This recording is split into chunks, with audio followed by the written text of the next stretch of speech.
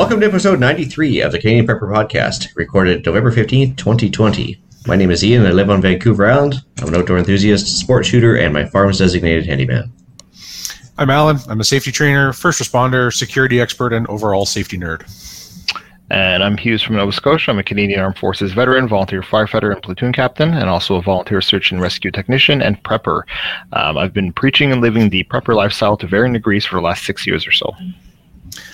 If you want to help support the show, keep the Canadian Prepper Podcast on the air, buy some swag.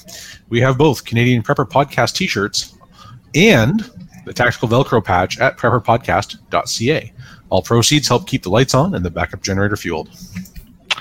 And if you're enjoying the show, please take a few minutes to like us on Facebook and submit a review on iTunes. Also, we want your feedback, good or bad, or if it's just a topic you want us to cover. You can email us at feedback@prepperpodcast.ca. All right, we are grappling with some content for you this episode. That was a low blow, Ian. Yeah, that's a 3 out of 10, buddy. Okay, we're going to start off with some preparedness-related news.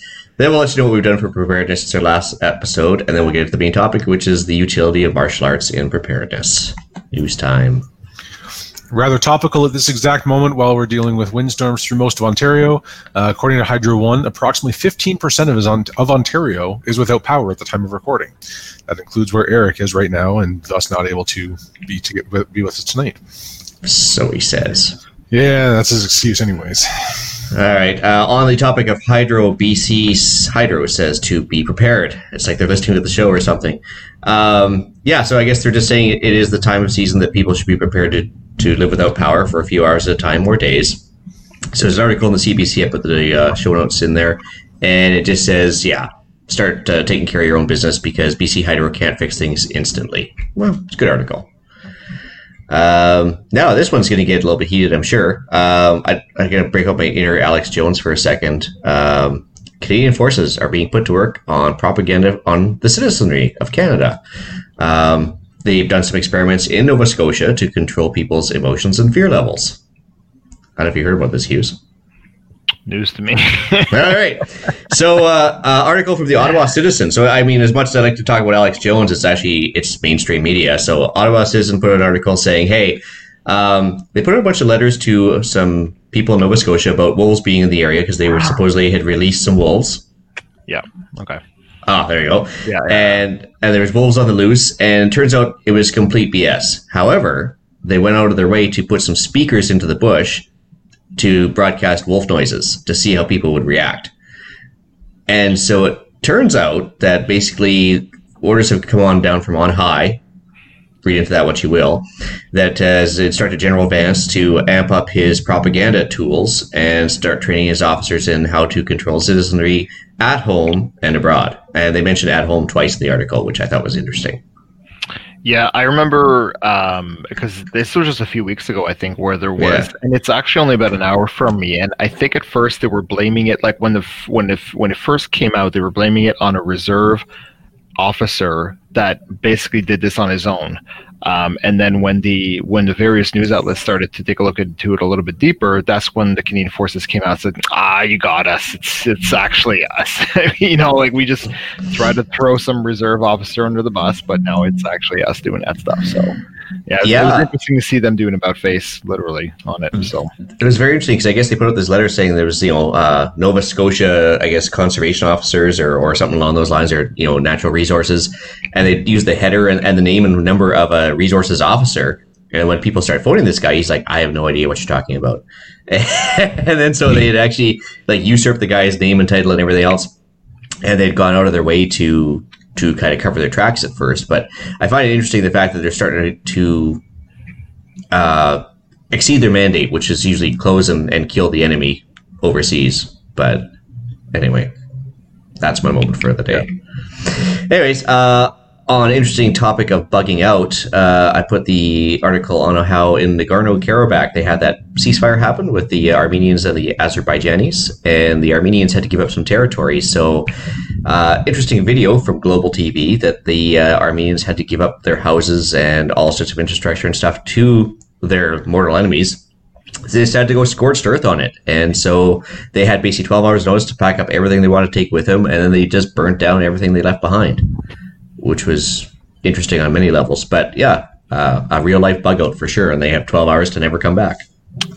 Can't say I blame them. I mean, if you told me I had to leave my house forever, I'm not going to leave you a house. I'm going to leave you a foundation. So, well, it's funny. Yeah, they've just been like the whipping boy in territorial disputes. This little area for I guess generations, and so these guys are finally just probably had their fill and said, well, if I can't have it, the chessboard gets flipped up, and that's it. So I've been listening. I have a couple of friends who are Armenian. I've been listening to their or watching their take on the Azerbaijani and Turkish advances on Armenian territory, and depending on who you listen to and I guess which side you think is right, it sounds a lot like the Israeli-Palestinian dispute. Mm-hmm. But yeah, they're at a point where like if I can't have it, nobody can, and we're gonna leave you absolutely nothing to work with. So, I mean, I can't say I blame them at this point. They've been going through this for, as you said, generations. It's been decades at least, and probably into centuries if you dig back far enough. So, good for them. So if it's been going on that long, it should pretty much be solved by next week, then, right? Absolutely. I mean, it's got to be over soon.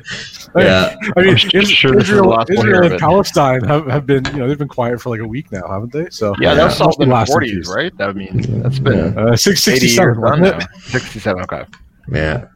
Oh, quick note from Jesse Duplanty. Sorry, I just say Jesse there. But anyways, he mentioned that I guess we just supported him that information for the ham radio license study guide, and he passed with honors. So, listener Jesse, congratulations. That's pretty awesome.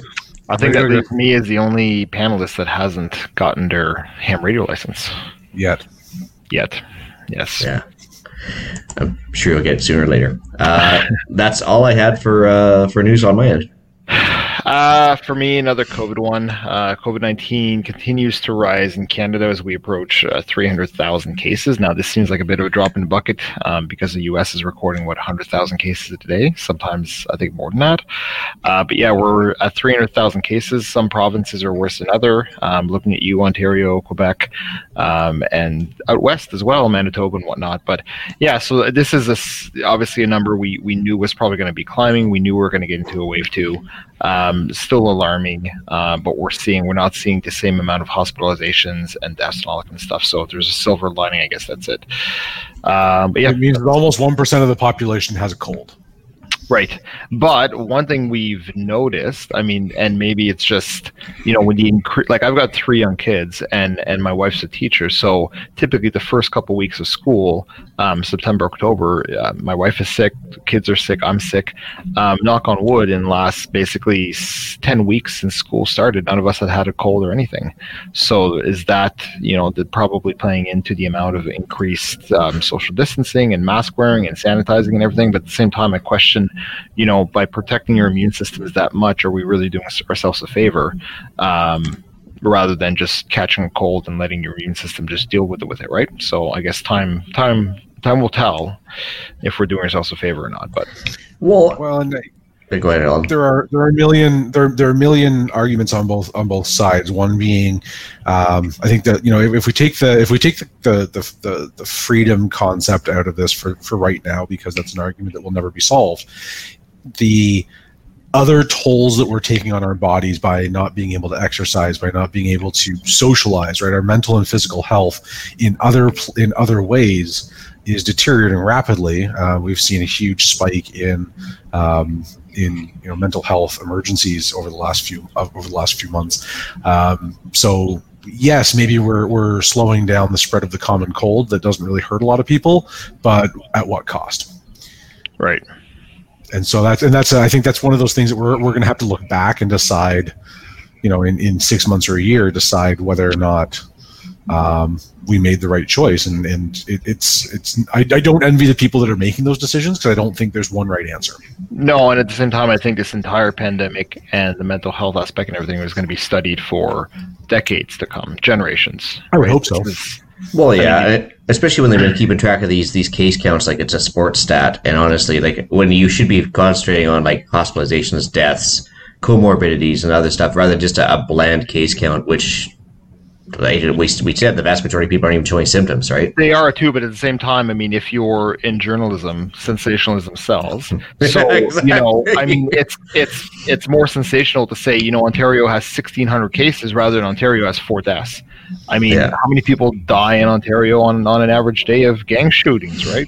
But if they actually focused on the deaths, they'd actually realize, compared to other means of death, how small of a deal it is. And so they'd probably be less likely to get fearful, less likely to get easily controlled by propaganda machines of the military, and so on and so on, And the other important thing to realize about this is, like, there are a lot of good reasons to be socially distant. There are a lot of good reasons to wash your hands. There are a lot of really good reasons to clean contact surfaces regularly. And unfortunately, we didn't do that until we had to. So, listen, I fully support other humans being 6 feet away from me or more. all the time. I'm happy if that stays. All the time. Yep. Stay away from me. Well, and people actually washing their hands, after the bathroom when they didn't before and stuff like that. I'm all for that. Absolutely. And I think those are the things that we should be focusing on.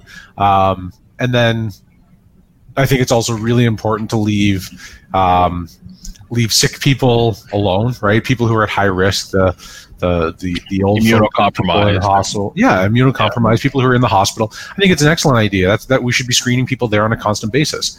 I have clients that are excavators working outside, and we have to take their temperatures every morning because we have to track whether or not they may or may not have a fever.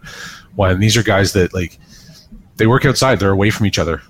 Yeah, that's some things don't make sense. Yeah, it just doesn't compute. Like, there are places and times to be hyper vigilant. And there are places and times where we should be washing our hands and not coughing on each other. And we should be doing that anyways. So let's focus on that and move on. Yeah, agreed.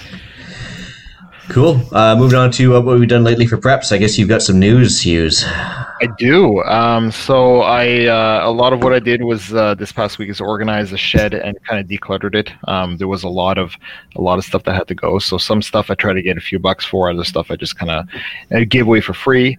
And then as well, this past Tuesday, I found out it was the grand prize winner, I guess, of the DeWalt Tough in the North contest, which is $10,000 in DeWalt tools. So very happy about that. So I've been basically, I've already, I mean, by the time they reached out to me, I already had a list of what I wanted, and they said up into, they said about $10,000. They said about, and I got my total to $9,999.80. So it's 20 cents off there. Throw in another battery for good measure, see if they approve it. Yeah, so just give me a sticker or something to make it like 10,000 even. But no, throw in another battery. Get over the mark. And, I mean, worst case, you get one less battery. So I think what I'm going to do with that is obviously I'm going to be keeping some tools as redundancies, right? So I do have, I probably have 2 Sawzalls right now. I'll keep some as it's like a backup because one is. Hey, you have to call it a reciprocating saw. If it's not Milwaukee, it's not a Sawzall. Okay, fine. But yeah, so I'll and I got a bunch of other stuff too that I wouldn't typically go out and spend money on, like multi-chargers, which allows me to keep, I believe it's 4 or 8 batteries in a charger, power banks, scene lights, work lights. I looked at all the tools I wanted, and then I still had a couple grand to spend. I'm like, I might as well get stuff I wouldn't buy because I got to spend this money anyway. So that's the big news for me. And then other ongoing work is the ATV is basically completely apart right now. Redoing all of the suspension, steering, driveline components, things like bearings, bushing, ball joints. This ATV I've got is about 9,000 kilometers on it, and if for every kilometer it's like 100 hard kilometers on a truck, right? This thing was rode hard, and so I'm showing it some love and spending a few $100 and replacing all those components and hopefully putting a bit more life into it. But that's what I've been up to over the last week or so. Nice. Cool. Speaking of putting more life into stuff, so my daughter drives a little white Volvo. It's got 400,000 kilometers on it. But so we put it up on the hoist the other day, and just a quick check on it to make sure it's still gonna survive the winter. And we put the winter tires on the daughter's car, so that was good. It was pretty good to get that out of the way before the snow flies in the local area when it does. Did a bit of a feed run. Couple CGM deals, of course, and most of it's small parts right now. There's a lot of small parts flying around the country. Everybody's trying to build new receiver sets for these non-restricted stuff that's not been banned. Did a little armed hiking, also known as hunting. Let's see here. Currently working as we speak, so unfortunately I'm not able to be home right now for the next few days. Andrew, Alan, and I were pleased enough to get to interview Glenn Tate of the 299 Days book series of that particular fame on the OG CPP podcast, so Canadian Patriot podcast.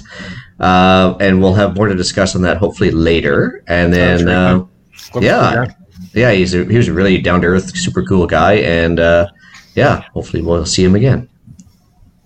That's it. Awesome.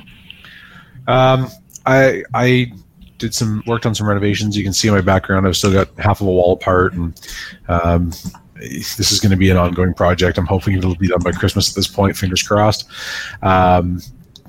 Mostly what I worked on this week was a new course for bypassing locks. This is geared towards first responders, but I'm sure people who are not first responders would also enjoy some of this training. So I got some new lock parts, some new toys. There's more to come on this, of course, but we've been working with a company to design a few new tools and come up with some great ways to get through doors without leaving a mark. So that's been my week. Awesome. Cool. All right, so I guess time to move on to the main topic. So martial arts, here we go. I guess we've been trying to talk about this for quite a while, but I don't just kept putting it off for various other reasons. So why are we chatting about this? In your guys' mind, what do martial arts provide for the average prepper? Well, I'll throw it out here before anything else. Fat guys are harder to kidnap. That's a very good point. Also, much harder to stab a fat guy and hit anything vital. You need a really big knife for that. So those are the advantages of not being involved in martial arts. Oh yeah. So imagine somebody sneaking up behind you, trying to give you the barrack, lift you into a van, and you're like, stranger danger. Yeah. It's funny enough. I had an instructor. It was a defensive tactics course way back in the time when I did such a thing, and he was a military police sergeant in Borden, and he actually picked me up. I was a little bit heavier then than I am now. Picked me up over his shoulder and carried me across the room and threw me on the floor and said, "There, are you done with your showboating?" Because I was being a bit of a dick and I really deserved it, but. Yeah, it was, and that's one of the things, right? It's physical fitness. People who pick each other up and throw each other around tend to be in pretty good shape. They tend to be fairly strong and have excellent cardio capacity. That's the big one, is cardio capacity. Yeah, I think there's three that come to mind. I mean, the first one would be physical fitness. So obviously, anything you do when it comes to martial arts, some are a bit more physical than others. But I mean, you have that physical conditioning aspect. And then I think the second one would be structure, right? So you're part of an organization. So most martial arts, I believe, have like a paramilitary type structure or belt system where you basically have to rise through the ranks, and so you have that structure around it. You have the structure around the way you learn. You have the the instructors and all that kind of stuff. So that's another big piece of it. And then I had a third one, but it slipped my mind. Well, and you got a good point there, though, too, with the rank structure. Basically, when you start out, you're all equally worthless, so to speak. It's a meritocracy. Like, you put in the effort, and you actually do the things, and you'll rise up through the ranks.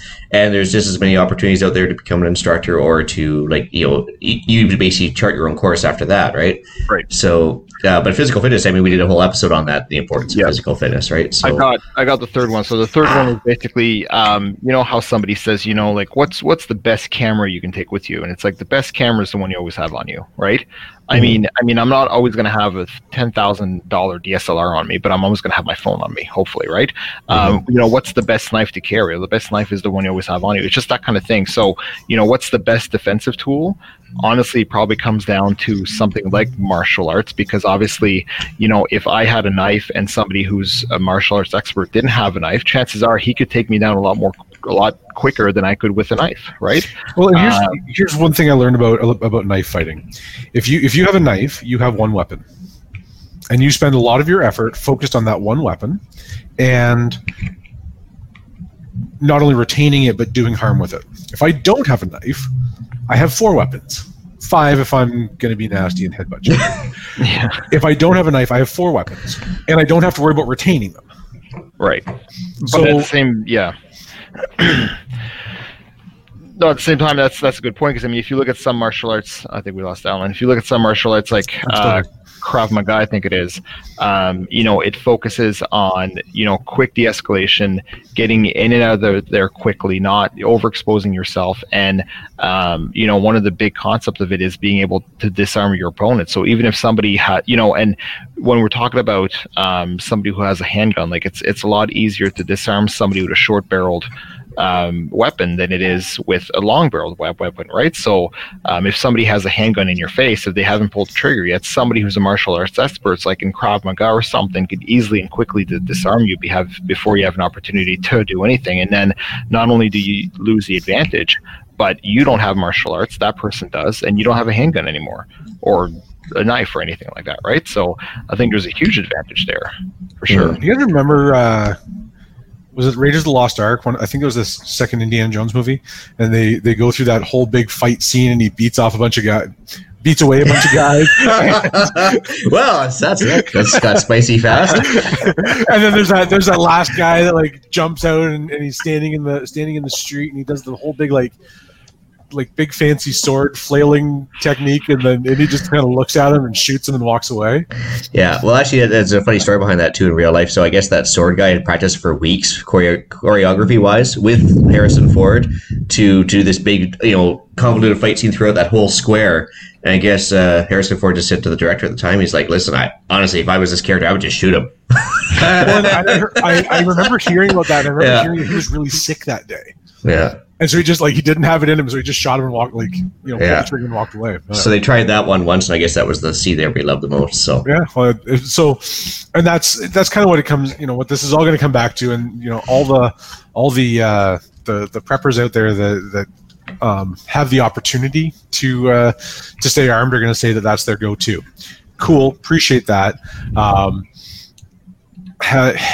Having the distance and the time and the capacity to draw and fire is great, but if you don't have that, then you need a backup plan. Mm-hmm. And that's where different types of martial arts will help you. Yeah. No, I mean, at the very least, they're going to provide discipline. So, I mean, for those of us that have problems getting off the couch and motivated and everything else, it's like, if you know that you have to go every Wednesday evening or Monday, Wednesday, Friday evenings to go to martial arts, and if you don't show up, there's going to be some gentle social repercussions. Yeah, it might actually give you, instill a sense of discipline, and obviously a recognition of the rank structure and everything else. It's going to give you a better mindset. Well, it's a hell of a lot of fun. Yeah, it is. It's just an absolute ton of fun. So, in addition to your cardio capacity, your strength, it's going to build flexibility. Depending on what you do, I mean, I've been training in jiu-jitsu for a very short period of time, and then we got our school got shut down again, or the city got shut down again, and the school was encompassed. But I would come home from that sore, bruised, tired, sweaty, disgusting, and couldn't wait to do it again tomorrow. It's a ton of fun. It's a hell of a workout.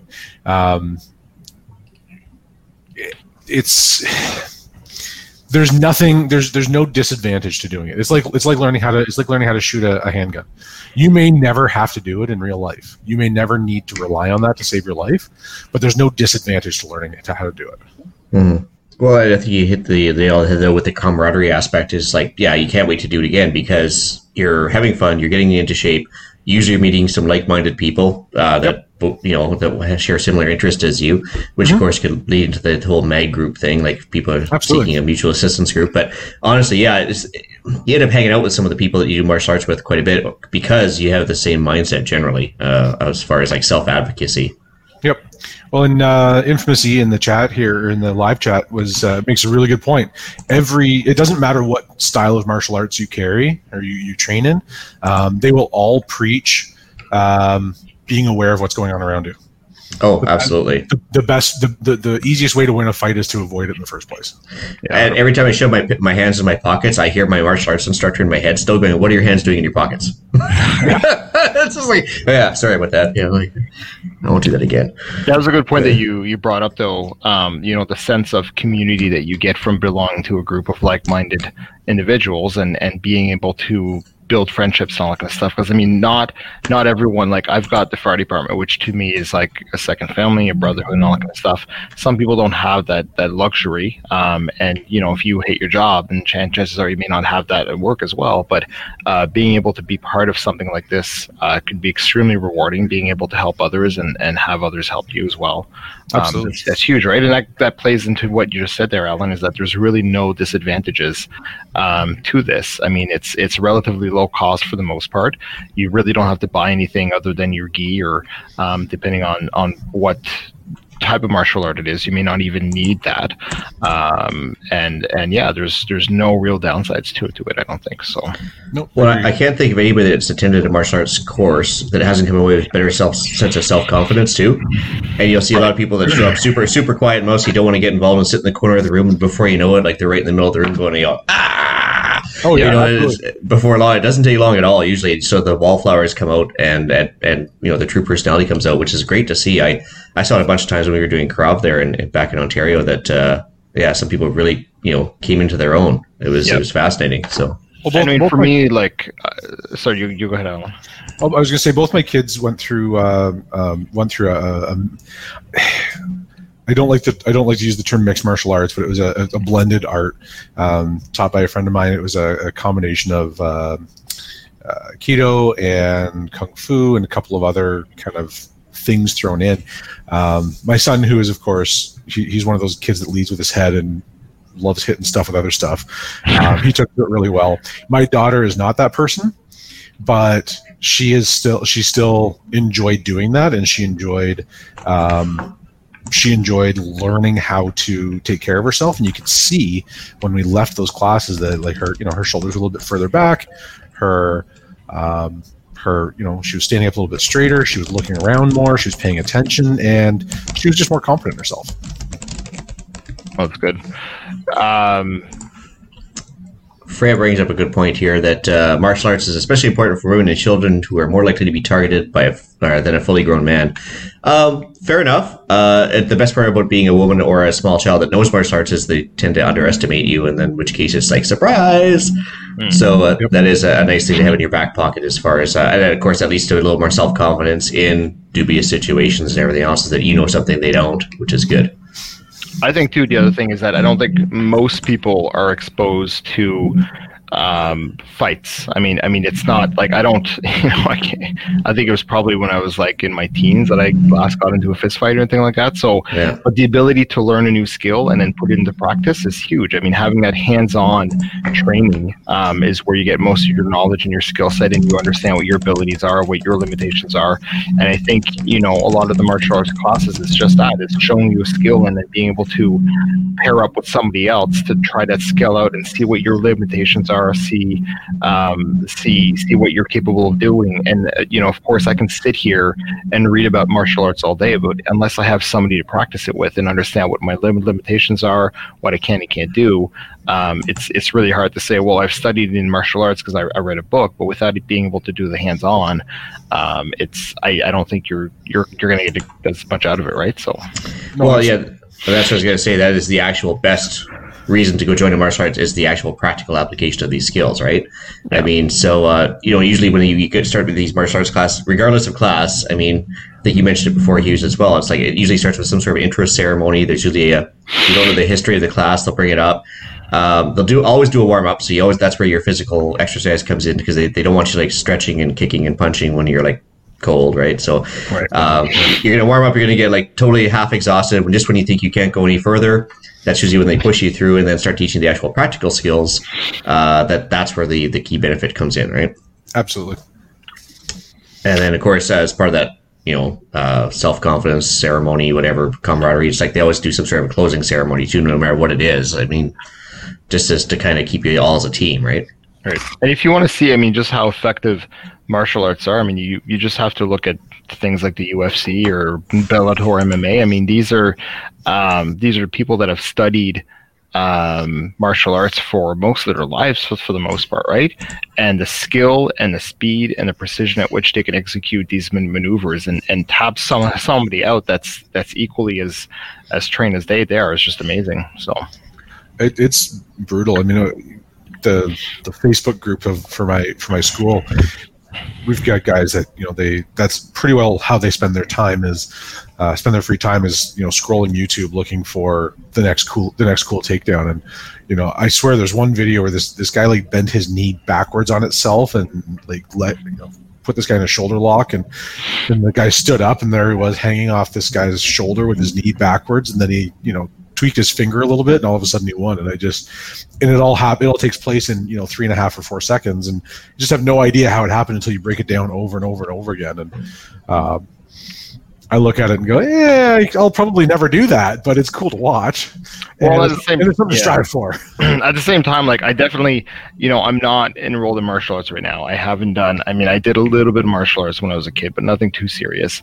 I'd be interested in taking up a class. It's one, it's making the time for it, and two, understanding that I'm in my mid-30s and I can't do what somebody in their teens or their 20s can do. And I wouldn't be looking to do this to get my face punched a bunch of times and to get my arm broken and all that kind of stuff. I would love to learn the skills. I would love to see how I can put them in practice without necessarily icing my arm for 3 days after that, right? So it's kind of finding that medium. I mean, so probably saying I'm not looking to be competitive if I were looking to. Realistically, Hughes, I am older, slower, and fatter than you. And at the end of a Brazilian Jiu-Jitsu class, I'm so. For those who aren't familiar, Brazilian Jiu-Jitsu is the gentle art of folding your opponent's laundry while he is still wearing it. That's awesome. It's everything is done in a safe environment. You are never in a place where your arm's going to get broken unless you're too stubborn to tap. And if you do, then that's frankly your problem and not your opponent's. You work you work at your level with other people that are at your level and theoretically about the same size, although size is less of a factor, frankly. But there are 100 ways to do it safely, as long as you check your ego at the door. And that's the big one with any training. And it doesn't matter what you're training in, whether it's first aid or search and rescue or flying an airplane. If you don't check your ego, things are going to go badly for you. Yeah, and I mean, honestly, like a lot of these martial arts don't even have tournaments because they can't practically do a tournament when what they're training you to do is one thing, and like eye gouges and kicks to the groin don't work well in tournaments.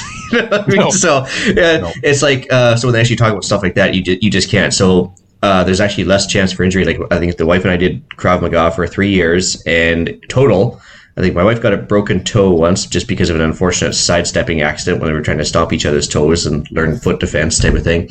And then I got an unfortunate cup accident where the cup that I was wearing and my loincloth there, or whatever you want to call it, unfortunately got a hold of the wrong thing, slid sideways, and caused a bunch of purple bruising everywhere. So, but that was just a bad fitting garment more than anything else. So. Well, and Alan, I think you raised a good point because, like, if anything, like, slow. Yeah, no. So afterwards, when you said, walking into a class, I mean, I could be, at 37, I walk into a class and I could have a 19-year-old black belt instructor, right? Mm-hmm. And me thinking, I'm wiser, older, fatter, slower, and all that stuff, but thinking that, yeah, you do have to check your ego at the door because, this is somebody that obviously may be younger than you, maybe smaller than you, but this is somebody who studied the sport that you really have to look up to as a mentor, right? Same thing in our jobs. I mean, you could have a 45-year-old firefighter that reports to a 20-year-old lieutenant, or absolutely. Ian, you can walk into if you're talking about aviation, you can walk into a flight deck as a first officer and you've got a captain that's half your age, right? I mean, you don't know their history. That's the best part. Like, so whether it be martial arts or anything else, you don't know where they came from, so you can't really judge by what you see. So yeah. So and that's the big thing is like I've studied a few different arts over the years, going back to when I was 7 or 8, and then took a few years off, and then I did a couple of other things. I wrestled in high school. I did some judo. Any place where somebody had an ego, they got their ass beaten pretty badly because they felt there's no room for it. There's no. Well, that's it, and it's not like they were targeted. Just that it's an ineffective way to train. Well, that's also comes to the discipline thing. That's where you learn discipline, and the hard way sometimes, right? So I guess you haven't done many Hughes, but Ali, so you tried a few. What's your favorite martial art that you found for like a practical prepping aspect? Oh, by far, it's jiu-jitsu. So there are a couple of different kinds of jiu-jitsu. The traditional Japanese style involves striking, kicks and punches and elbows. Brazilian jiu-jitsu, which is a little bit more prevalent in North America, is all grappling and joint locks. Either one. So the Brazilian Jiu-Jitsu, which is what I currently study, has two kind of basic forms, which is gi and no gi. So of course the gi gives you a known pattern to grab, right? I know that there's a lapel here that I can take hold of. I know that there's a belt I can reach around and grab. The no gi, you're not grabbing clothes, you're just manipulating joints, and it's almost an entirely different art. It's either one I would say are completely practical. I'll go ahead and say that there is no one complete style of martial art that will fit every situation. It's important to have striking arts. It's important to have grappling arts. It's important to have Nike arts. But with that being said, Alan, is there one discipline or martial art that kind of is a jack of all trades and master of none, so to speak? Like you get some grappling. I mean, are we talking about like kickboxing maybe, or? Probably the Japanese or the traditional jiu-jitsu would be the most complete of all of them, because there's a grappling component. There's also a striking component. Yeah, I did traditional Japanese jiu-jitsu probably for about a year, and I thought it was pretty good overall. But then Krav Maga came along, and I tried it on like a weekend, try it for the day thing, and I was hooked instantly, just like that. So obviously that's my favorite, Krav Maga, because no tournaments. Like I said, the bread and butter of Krav Maga is kicks to the groin and actual real damaging stuff. So like I said, no tournaments allowed. But I do like it, the fact that it worked for all sizes, ages, and genders. So my two daughters, who at the time were like 7 and 11 or 7 and 9, I think at the time, they went into it and loved it too, and it works. Like when you're talking about Krav Maga, so there's no tournaments. Is there like a ranking system, or is it? It's a very basic ranking system. It's basically depends on which version of Krav Maga you do, but basically levels 1 through 5, and basically once you're beyond level 1 into level 2, you can actually start turning around and try and become an instructor for the level 1s. It's very backwards compatible that way. But the nice thing is not just kick strikes, getting out of chokeholds and stuff like that. It also taught knife defense and gun defense and stuff like that. Was everything perfect? No, but they were always open to interpretation and improvement. So sometimes they would change their technique based on something better they had found. Okay. So with that being said, if you're not really able to practice on someone, because I mean that's what kind of that I think in having looked at it before, Krav Maga was definitely the one that I would like to learn, and I think at the time there was really no instructors in Halifax, so it's like you either learn on YouTube or you travel to Montreal or something like that, right? So it's like, how do you practice on somebody? Because I don't really think getting kicked in the groin repeatedly would be a great experience. But here's the best part. So they actually had workarounds for that. You were still doing your kicks and everything else, and you were still you weren't just stabbing there. That's what I hated about karate the most, is you'd sit there and punch air, which would cause elbow damage, and it would cause joint damage and everything else, because you're basically trying to strike the air as hard as you can and stop yourself at the same time is a problem. So what Krav Maga would do is they take big pads, they put them against your own chest, and you'd have a guy just wailing on your chest as fast as he could and as hard as he could with real punches. So he was getting real punches in, and we're getting the workout. You were taking it and having to tense up and take it as well. So that's giving you a workout. Too. Yeah, like getting beaten by 3 different dudes for 20 minutes on end. Yeah, it's a workout. And then of course for kicks, then you would actually hold a pad with 2 handles on the side between your legs, and some guy would be trying to kick you as hard as he could in the junk. And so they'd be aiming for your crotch, but aiming for your throat. Really, that's how hard they're trying to kick. There's actually but practical aspect, and talk about being tired by the end of it. It's my internet starting to die off here. Just for give me 1 sec here. And that's the thing is you don't want a prolonged fight, right? I mean, and I think I don't know if it was you, Alan, or Ian that mentioned at the beginning. It's the best fight is the one that you don't get into. I mean, but so what they would do with the Krav though is, so they'd have 2 or 3 guys around you all pushing you with these pads, and you'd have to push back, and you weren't allowed to give up. They would have a time. They wouldn't tell you how long you're doing it for. It would be a minute, 2 minutes, 3 minutes, and you would literally not allowed to give up, not allowed to stop. And so you'd go a lot further than you think you could.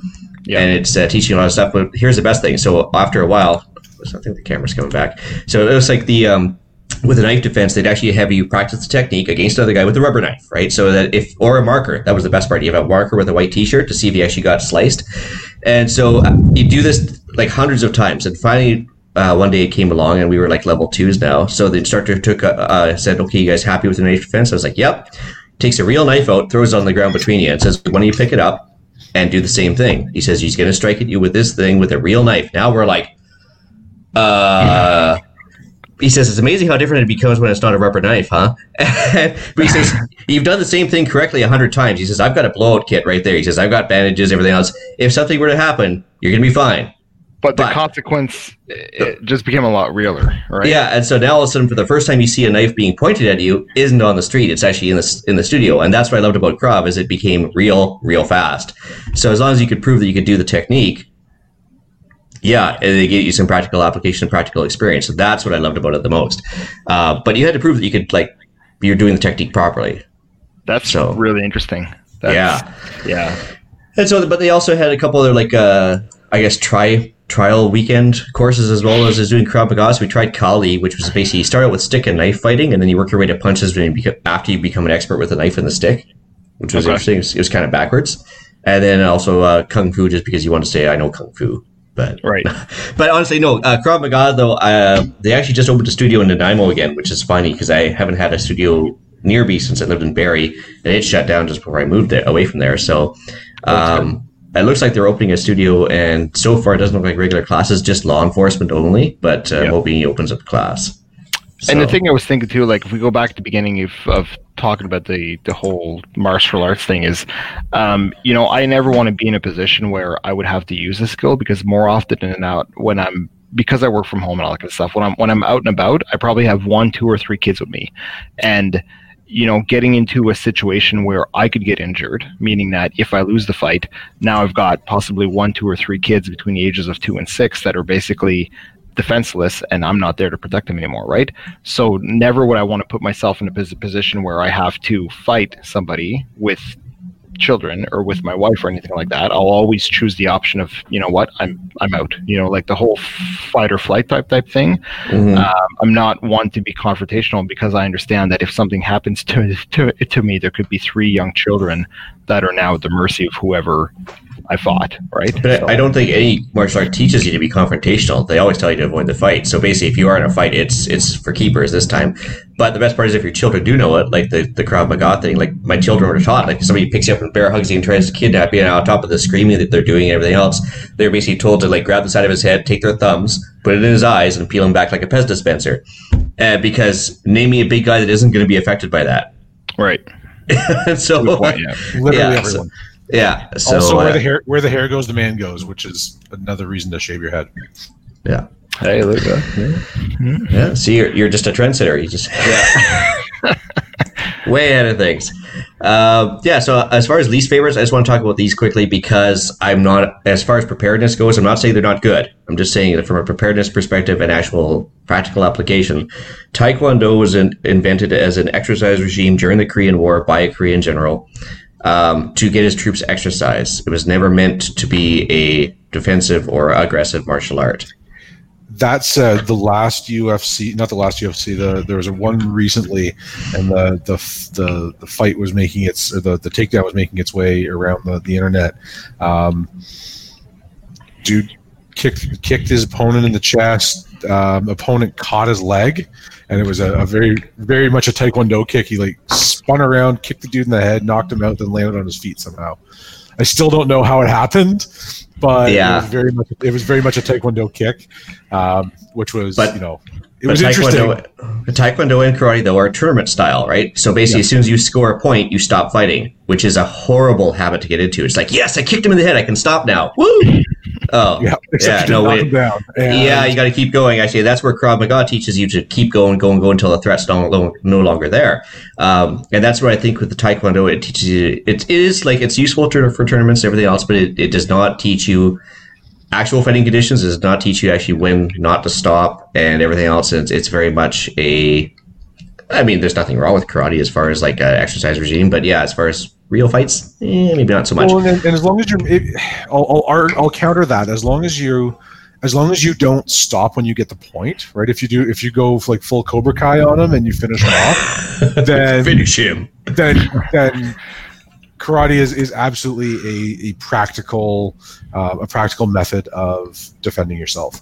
But you have to be able to switch your tournament mindset to your this guy's going to kill me if I don't win mindset. Yeah, and that's a tough thing to overcome. It's just like we were talking about Krav Maga as we were doing the knife defense and with the rubber knives. And after the knife defense, we had to switch up and the other guy would attack, right? And we ended up handing each other the rubber knife, which we got hell for because basically in real life what had happened is the guy that had learned Krav Maga did a successful knife defense, picked up the knife and handed it right back to the guy that because that's what he's used to doing during the rehearsals in the studio. He handed it right back to the guy that like originally was trying to stab him. The guy stabbed him for real and killed him. And it was caught on video, and they're like, well, that's because that's all he was trained to do was just pick up a knife and hand and let the other guy have a turn. And as you train, so shall you fight. So if that's what he's training to do, then that's what's going to happen. Yeah, so that's where the tournament style really comes to bite you in the behind. So, just if you guys want to know why I am the way I am, just look at the video in the show notes link for Tai Bo. Billy Blanks. Billy Blanks. Oh Billy my Blanks, lord! Yeah. Back in the 90s. That was so horrible. So like basically, if you were going to enter a fight, you're kind of like 1, 2, 3, 4. I don't know what they were thinking there, but anyway. Again, it's exercise. Similar to Tai Chi and Taekwondo. It's exercise. It's not a combative sport. I just looked up the 3 closest martial arts schools to me are all Taekwondo.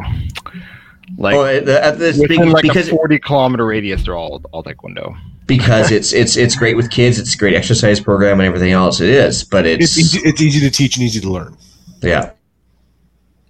Yeah, I'm looking at what's around here, and it's like Taekwondo, karate, Brazilian Jiu-Jitsu. Do that one. I do have that. Aikikai. I can't pronounce that. Aikido, maybe? No, it's Aikikai. Aikikai. I don't know. Never heard of it. Well, you pronounce it well, at least. Yeah. I can't even do that. So, but yeah, looking at that's really it for Halifax, for where I am. Lots of Taekwondo, lots of karate, but yeah. I mean, I do mention judo from this perspective is the fact that if you want to get maybe a university scholarship and maybe go to the Olympics, that is an Olympic sport. So judo is a thing that would get you. Judo is also really great at messing up someone's arms. Like you can do some serious damage if you are proficient at judo. It is a very real. Not dissimilar to wrestling. It's a very real way to lock up somebody's joints and take control of somebody while they are trying to attack you. And the challenge I have with judo, and I studied it for a little while, is that there's a lot of lead into it. So that like you stop, you set yourself up, and then you perform your movement, and the movement is really effective, but there's not. Maybe I just didn't stick with it for long enough. But there were definite pauses between the moves. Well, and again, once you've got somebody on the floor or you've scored a point, you have to stop and reset, which is, good exercise, bad practical. If you do want to learn stuff off YouTube, you can always look up Master Ken of the Meridote discipline if you want to have a good laugh and learn what not to do. It's if you guys have ever seen Master Ken stuff, it is awesome. Yeah. It's also, we need to throw an honorable mention out there to a very small group of people that will recognize the concept of Rex Kwon-Do.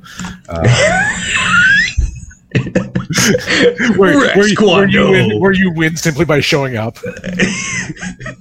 You gotta get American flag instead of sweatpants or something, though. Well, they were parachute pants specifically, and that's that was the winner there.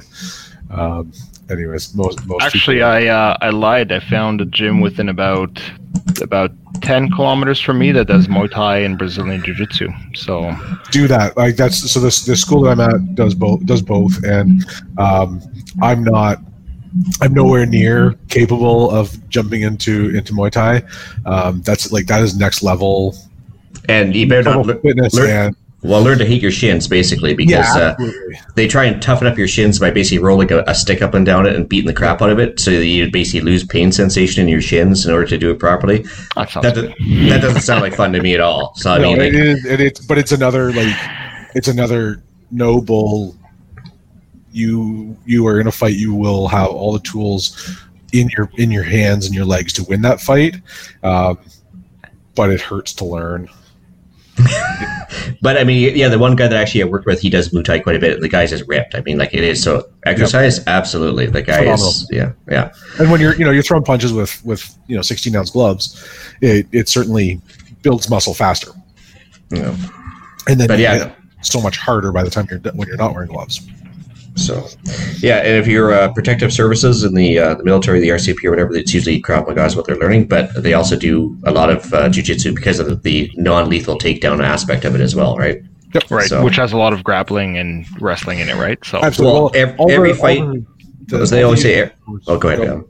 All the use of force stuff that I ever learned. So MDTS, like Monadnock, and PPCT, like pressure point control, and even some of the ASP, like the baton, like it's all jujitsu and judo underneath it, with a different package and a different name. Basically, because every fight, no matter whether it's the drunken bar brawl at closing time or just like the average fight, always ends up on the ground. So if you know you're going to be on the ground, you might as well get used to flat thrashing around on there, right? For somebody who's watched a lot of MMA, you know, like if these two guys are standing up at the beginning of the fight, striking is obviously huge. But when the fight inevitably goes to the ground, is whoever has that grappling or that wrestling background that's going to dominate the fight, right? Absolutely. So, and you've got guys that are like, no, I'm just a striker. I'm not going to let it get to the ground. And then the next thing you know, they just get dominated, right? So you can be a striker and you can be a really, really excellent striker. I'm just going to come in and hug you as tight as I can, and you just can't land a strike on me now. That's the thing. You have to be like Chuck Liddell, the Iceman, and knock him out with the first punch. Otherwise, that's it. That's done. Well, the longer the fight goes on, the higher chance of losing, right? Right. Yep. Yeah. But listener Ryan says, for self-defense, you'd be hard-pressed to beat some boxing and wrestling. Wrestling, I would agree. Boxing, good exercise. But when they come up with rules like don't hit below the belt, and after 2 minutes the round is over and you have to separate, go to your corners, not practical. But if you can win the fight in 2 minutes, you're golden.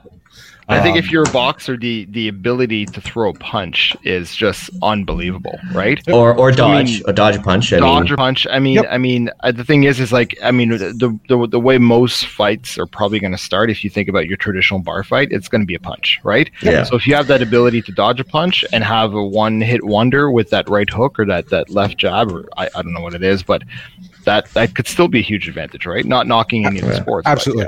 No, and boxing is a great way to learn how to throw a punch and learn how to take a punch. And you can be really good at doing that.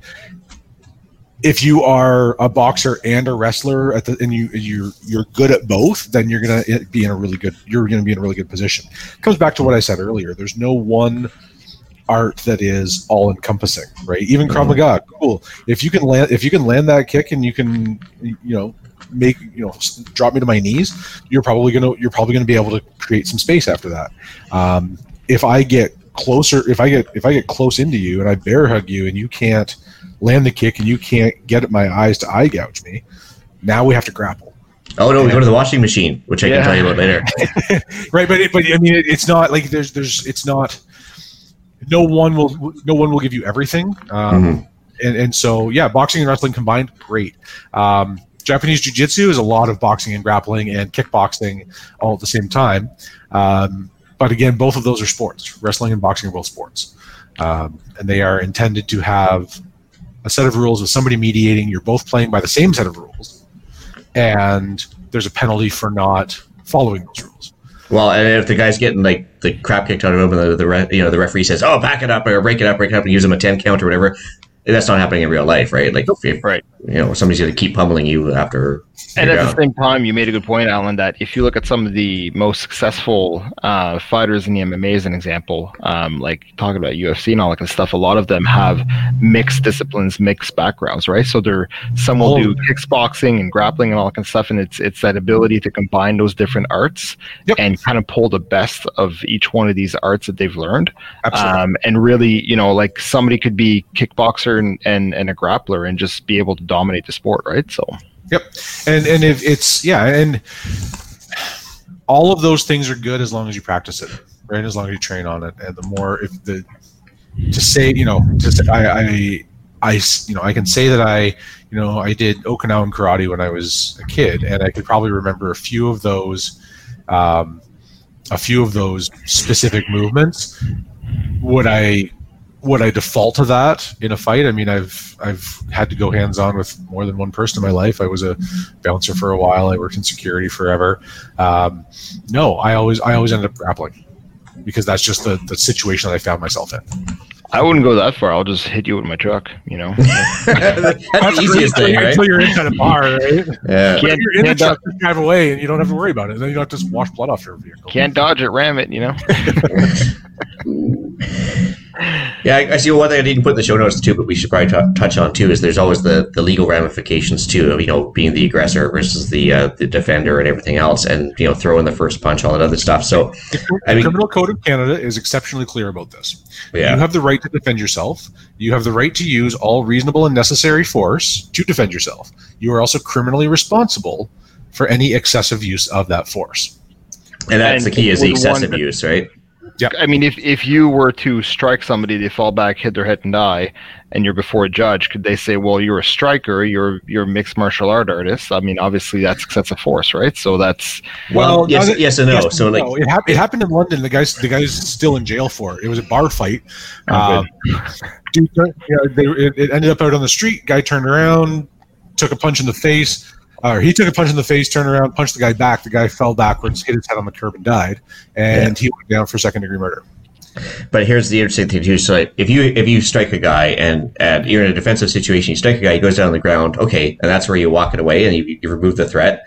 And hopefully there's none of his buddies coming at you from the side, because when there's one a-hole, there's usually two. It's one thing if you just leave it there, but it's another thing if you go back and curb stomp the guy and break his neck intentionally. That's just like one step way too far. So yeah, I mean that's where the criminal code comes into play. I've got to make notes here. No, the one to write down is when there's one asshole, there's two. Yeah. So well, that's the 1+1 rule. Anytime you find one idiot, you find two idiots. Anytime you find one weapon, you find two weapons.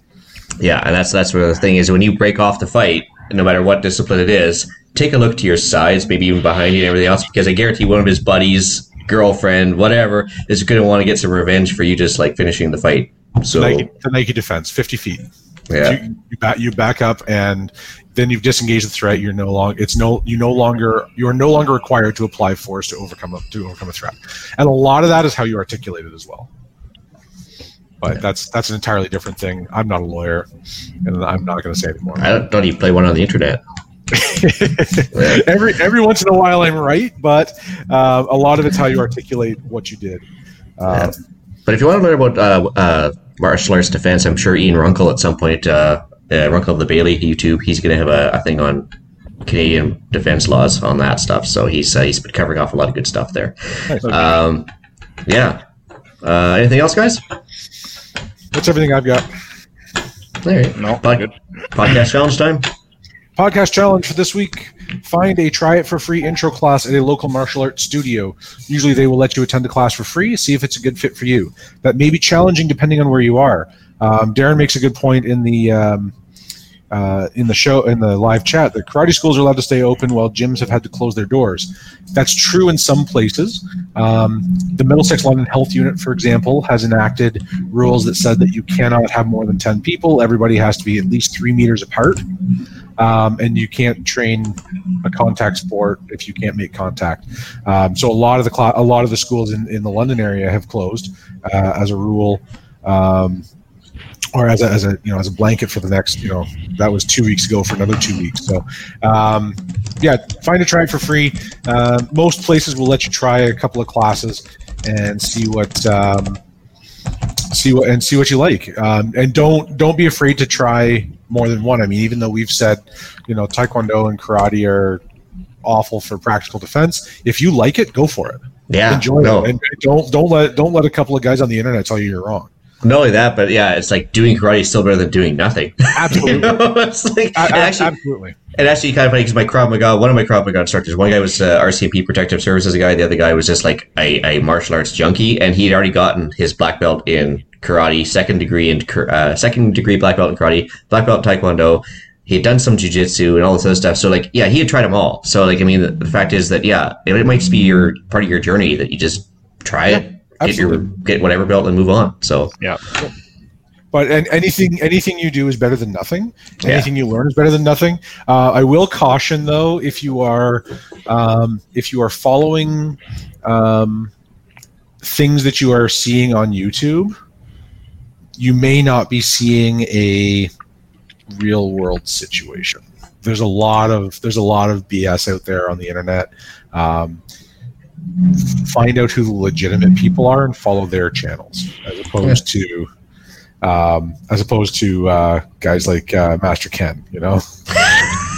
Oh, and Darren makes up a good point there too. Just do it for fun, do it for your health, right? I mean, absolutely. At the very least, so it's a good time. I'm in a position in my life where the odds of me ever needing to go hands on with someone again are pretty close to zero. I'll fight you, Alan. Okay, cool. Let's do this. Let's do it. We'll meet in Montreal. It's halfway between. So let's do a charity fundraiser. Here we go. Yeah. A charity boxing match. But it's fun and I enjoy it, and that's what's really key in the end, right? It's a good time, and it's a great way to stay in shape and meet people who are usually pretty cool. And the good ones don't have an ego, and I found that. I'll shout out my school. The guys there, Steve and Yusuf and Jeff. Like these are guys like, when they're teaching you something, like I'm on my back and like my finger hurts for some reason, and they've gone about 0.5% of their capability on me. And I mean, Steve's about 150 pounds. You can fit like 2.5 of him inside of me, and like there's not a chance that I can attack any one of his limbs at any given moment. But there's absolutely no ego involved with it, and it's great. Like everybody is, I was rolling with a brown belt, right? I'm a 3-week, 6-week in white belt, rolling with a brown belt, and I managed to do something that I pulled out from my memory from something that I did 20 years ago. And he's like, "Hey, that was really cool. Can you show me how you did that?" It's not like, "Oh, you're just a white belt, you can't teach me anything." Everybody's there to learn, and everybody's there to learn from everyone, and everybody's unique experiences lend to everyone getting better. So I enjoyed that. I enjoy that aspect of it. Mm-hmm. All right, upcoming events, BC Sportsman Show. So March 5th to 7th, 2021. Link in the show notes as well. It's going to be in Abbotsford, BC. It's one of the few things we have to look forward to at this point. Cool. Go check out shop.firearmsrights.ca. That's the CCFR 2021 Gunny Girl calendar. It is now for sale, and that's it's always a good time. Well, it's a fundraiser, and you can win stuff. Yep, and it gives you an opportunity to win things, and it's a fundraiser for the Canadian Coalition for Firearms Rights. Actually, it's women's sports. It's women's shooting sports too. Oh, I'm sorry. Yep. So they directed elsewhere or to the right places. Those are all really good things, and because this is under the same tab for me, if you want an event advertised, if there's actually an event happening out there somewhere in the world, and you want it advertised, let us know. feedback@prepperpodcast.ca. We will gladly get your information out to the world. And when I say the world, I mean like the 33 people that listen to us. the tens of people that listen, yeah. All right, shout outs. Al, you got anybody? I'll shout out Steve and Jane at Submission Academy in London. They're good people. All right, fair enough. Yep. I guess I should shout out my old Krav Maga instructors, Alex and Dave, but I wish they were still teaching. Anyway, also I want to give a shout out to Glenn Tate for the Prepping 2.0 podcast. Always a good podcast, and like I said, hopefully one day we'll be able to talk to him again. Yeah, that'd be great. That was a great time. Yeah. When was that? That was Wednesday, wasn't it? Yeah. Feels like a lifetime ago. Shameless plug for the Amazon link. So if you follow the Amazon link in the show notes, don't have to buy what's there, but just shop from that point onwards, and anything you buy will get a little bit of kickback for, help sponsor the show in a roundabout kind of way. It doesn't cost you anything extra. No email and iTunes reviews. So I guess that's it. I'm going to bring episode 93 of the Canadian Prepper Podcast to an end. You can find the podcast on iTunes, Podbean, Spotify, or your favorite podcast app. Please help us out and send a review. Helps other people find us. We do record these shows live on Facebook and YouTube.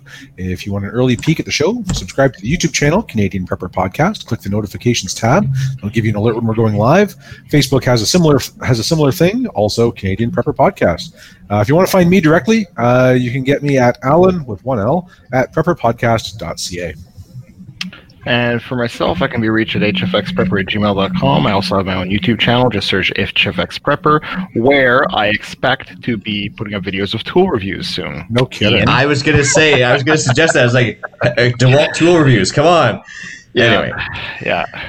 All right. So you can reach Ian directly by emailing me at the westernretreat@gmail.com. You can also find my Canadian Patriot Podcast on iTunes and YouTube. There you can find us discussing why government waste in society makes you want to practice my Emeridote, as well as my 5-finger death punch. Before we sign off here, Brad Taylor in the Facebook comments was asking where the show notes are. When we publish this on Spotify, iTunes, blah, blah, blah, blah, blah, the show notes are attached in there. Oh, they're also on the YouTube here. Basically, about 10 minutes after we cease the video, basically, it allows me to go back in, and I add the show notes afterwards to the YouTube description, where it just basically says show more under the YouTube video. Just click on that, you'll see all the links.